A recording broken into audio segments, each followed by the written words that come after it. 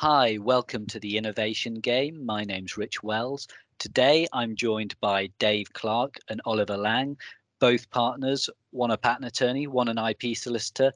And today we're going to talk about patents and open source software. Maybe not what people would consider the best of bedfellows, but we're going to discuss it now and see really where the value lies in taking one, either or both approaches. So firstly, how are you both doing today? Very good, thanks, Rich. Good. Yeah, very good. Thank you, Rich. Excellent. So let's jump straight in with a provocative question. So, patents or open source?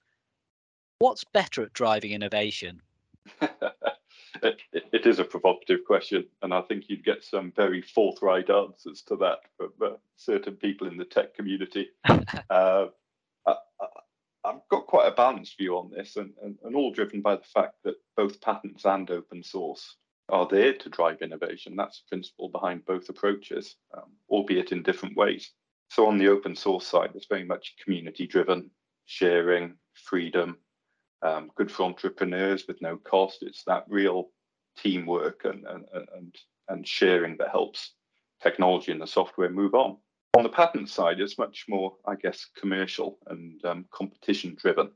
And all stems from the deal of the patent system, which is to encourage inventors to disclose their inventions, tell the world how their technology works. And in return, they can get, for a limited period of time, a monopoly right for that invention. They can stop their competitors doing the same thing, but their competitors can learn from what they've done. So they can develop their own technology and make their own inventions, potentially get their own patents for their improvements to it. But innovation, I'd say, is really at the heart of both avenues. So saying one's a more innovative approach than the other, I think, is not quite the right question, but one that often comes up. So, kind of considering that they both drive innovation, as and we might talk about this in a bit more detail later, but as a entrepreneur, someone who's in the software business, is there an easy decision as to which is best for you, either the patenting system or open source? I don't think it's an easy decision. I think it's very much horses for courses, and it's really got to be driven by your business model and how software fits into your business model.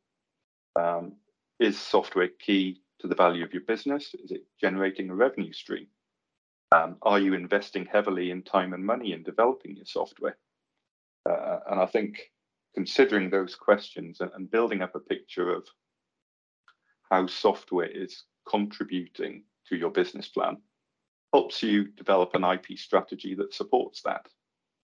So as I say, if your software is creating a revenue stream, then you need a way of protecting that revenue stream.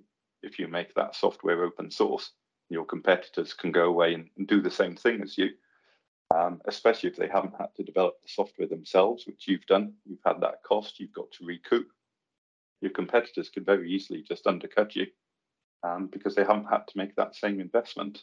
So I think it's not a one size fits all. I think you've got to look at the devil's in the detail here, I think. As always. And I think one thing that's really interesting, it kind of flows from the business plan, doesn't it? You can't put the cart before the horse, as it were. It's got to be sort of a commercially driven decision.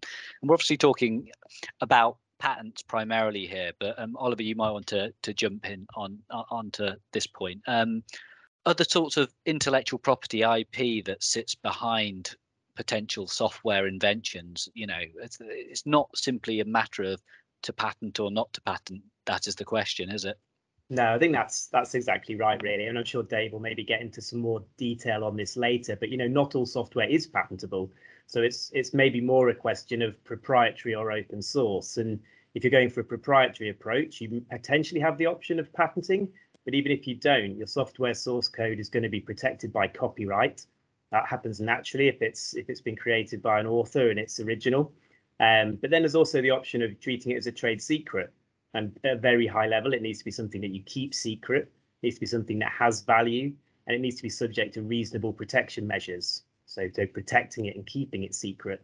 So yeah, you've got copyright, you've potentially got trade secrets, and you've potentially got patenting, all on the one hand, all proprietary, or you've got the option of going open source. So yeah, that's kind of setting the scene in terms of IP rights.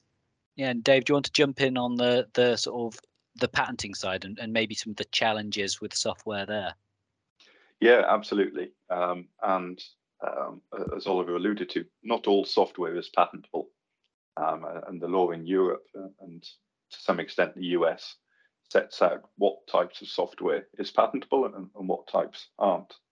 And I don't want to get bogged down in legal detail today, but the underlying principle is if the software does something technical, then potentially you can get a patent for it. And examples of technical things are maybe automated control of a system, error detection, some improved measurement of performance or characteristics. Maybe it's faster or more efficient in some way. Sometimes even an improved user interface can be patentable. But I think the message from me here is that patents are available for the right type of software. So don't immediately assume patents aren't available for software-based technologies. Make a conscious decision and fit it together with your business plan, develop an IP strategy, and check that you're making good decisions for your business. That makes sense. So I guess, yeah, patents they should be in the mix, in the conversation early doors, even if you don't go down that route. I suppose you want to not shut the door on it before you've considered it. And Oliver, you were talking about you've got the proprietary side of stuff, the intellectual property, patents, trade secrets, copyright, and then the open source side of stuff. Are we thinking more licenses here? And how do you use this in the context of open source? Sure, yeah. So once you make the decision you want to go open source with your software, it's really not a one size fits all. So there's actually a huge range of open source licenses out there. Now, these are really well established. There's some great websites you can go on, like chooselicense.com, which summarizes them all for you. But essentially, they all sit on a scale or a spectrum from the most permissive licenses. So these are things like the MIT license, which allow you to copy, modify, distribute with very minimal restrictions. So you don't have to make your source code available. You can just take the source code, use it, amend it. It's kind of free to use and permissive. Or there's the more restrictive open source licenses. Now, these ones require, or copyleft is the other phrase you'll hear in respect to the restrictive ones. And what that really means is the license has to continue to attach to it. So if you want to adapt and modify and use the software, that's fine. But if you want to distribute that software, you have to make your source code available again. So then you have to continue to comply with the terms of that license. So once you're going down the route of open source, it's good to consider what approach you would like to take and then review this range of licenses that are available. And that's often where we'll come in and advise clients. If they're deciding they want to go open source with their software, we can help them choose an appropriate license. We may even draft a bespoke license because they don't feel there's anything quite out there which fits how they want to do things. Although generally it's better to pick one of the established standards in the industry because people understand them and they can make quicker decisions knowing, oh, it's on MIT license and we know what that one says. The other side of this that we obviously advise on is sometimes people want to use open source software and they want to integrate it into their own business. And what we'll need to look at is, well, okay, which licenses is that software covered by? And if you want to build it into your own software, you need to comply with that. And if there's a range of open source licenses involved, then you're going to need to comply with the most restrictive one. But it's important to understand the scale of them and where they almost fit on that scale, and then make sure you're complying with the restrictions within them. So it's quite a complex area, but actually they're well established and they're all available online, and you can have a read through them and see the approach they take. Okay, so I guess that you were talking about almost a freedom to commercialize, because I know individuals that are sort of familiar with the patenting system will have heard of freedom to operate, and I suppose this is almost the equivalent license buzzword, or am I getting my buzzwords mixed? No, there's some comparatives there certainly, and some of them are very unrestricted. It's simply throwing it out to the world almost and saying feel free to use this and make the most of it. And other ones are more restrictive, and they set quite a bit of control around how it gets used and making sure that people contribute back to the project. So if you're going to use the source code and develop it and make something of it, then sharing that back with the community. It's very community focused. I guess, and all that's tied to, I suppose, what limits or freedoms there are in the license. And I guess the way in which you select licenses, this all relates to your business plan, and to a certain extent, is it your IP strategy, or is it more simple than that kind of bespoke view of the world? I think it certainly fits with your IP strategy as well. I mean, if you're a software focused business, then this is going to be it's a key decision for you. And if the main way you're generating revenue is through the sale and distribution of your software or your software as a service, commonly you would go a proprietary route, because you would need to have more control over how that source code gets used. And obviously you don't want someone to be able to take your source code and essentially resell your service or your software. But there's some middle grounds between the two, certainly, when I think we'll come on probably to talk about the interplay between patents and open source and using those together. I think that's quite timely. We've almost been talking about patents, intellectual property being in one camp and open source being in the other, but are they mutually exclusive? Can they work together? Dave, do you want to jump in on that first off? Yeah, sure. And I think it's probably a surprising answer to many people that yes, they can work together, and therefore they're not mutually exclusive. And it's all about getting the value from each system, I think, for the business. So we've talked about the patents as a part of the proprietary approach and the benefits that come with that. But that doesn't mean for other parts of the software, and maybe even the same software suite, there can be open source elements, which again, that can suit the business need. Perhaps it's not a case of giving away the crown jewels with the open source licenses, but then protecting some of the key concepts and functionality with a patent that really gives a good, strong scope of protection in getting to the core of what the software does. And I suppose patents are a right, if they're granted, that the patentee can choose to enforce. Simply having a patent doesn't make you a bad actor, does it? It simply means, I guess, that you've got that right that is there if you need it. It doesn't stop others if you are willing to allow them to use it to do so. And I guess, Ollie, this maybe is more for you. I guess would you ever incorporate access to patents within some of these open source licenses? Or yeah, absolutely. Yeah, that is done. You can include the patents within the open source licenses, and in a way it actually gives a little bit more control. So you can say, yeah, this is open source and everyone's allowed to use it, provided you comply with the terms of the license. If people go beyond the scope of complying with the license, obviously if you've got a patent right, you've got a very strong right to be able to enforce. So you do have a strong enforcement action beyond just looking at a copyright infringement, which might be slightly more nuanced to run as an enforcement action.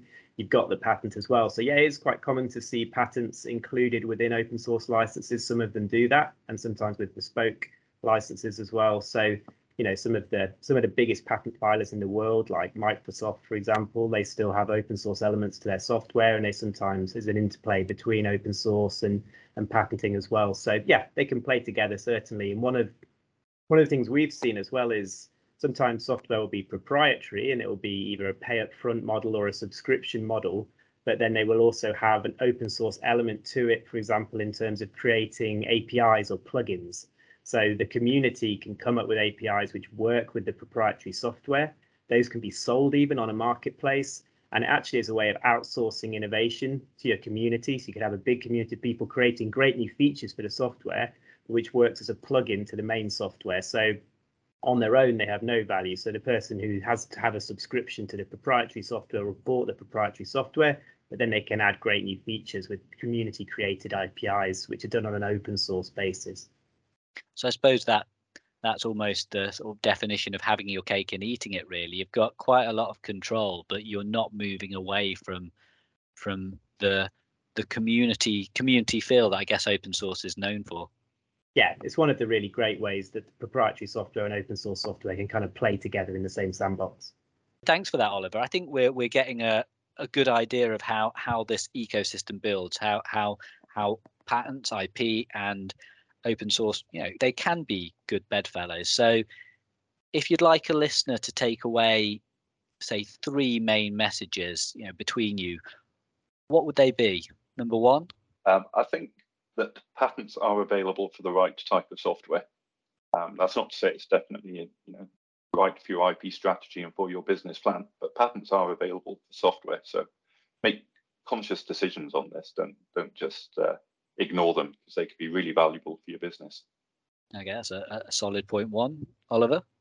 Yeah, I would just say open source licenses, they vary greatly in scope. So bear in mind, they kind of go from restrictive to permissive and somewhere in between. So review all your options carefully, get some legal advice when you're choosing. But just bear in mind, they're not all the same, but there's lots of good options out there. Okay, and yeah, to conclude, point number 3. Yep, so I guess I'd circle back to the business plan. So Yeah. whether or not open source or proprietary rights, such as patents, are right for you, needs to support your business plan. So never lose sight of that. Okay, now that's great. So Dave and Oliver have a white paper on this subject coming out soon. So if you've liked what you've heard and you want to learn a little bit more, just contact them directly, and I'm sure they'll be willing to send you a copy. Thanks both for your contributions today. I think it's been a really good discussion. Thanks, Rich. Yeah, Thanks, Rich. no worries. And yeah, so you've been listening to the Innovation Game, a podcast from Potter Clarkson. This episode and all the other episodes are available on SoundCloud, Spotify, and YouTube. Thank you very much for listening.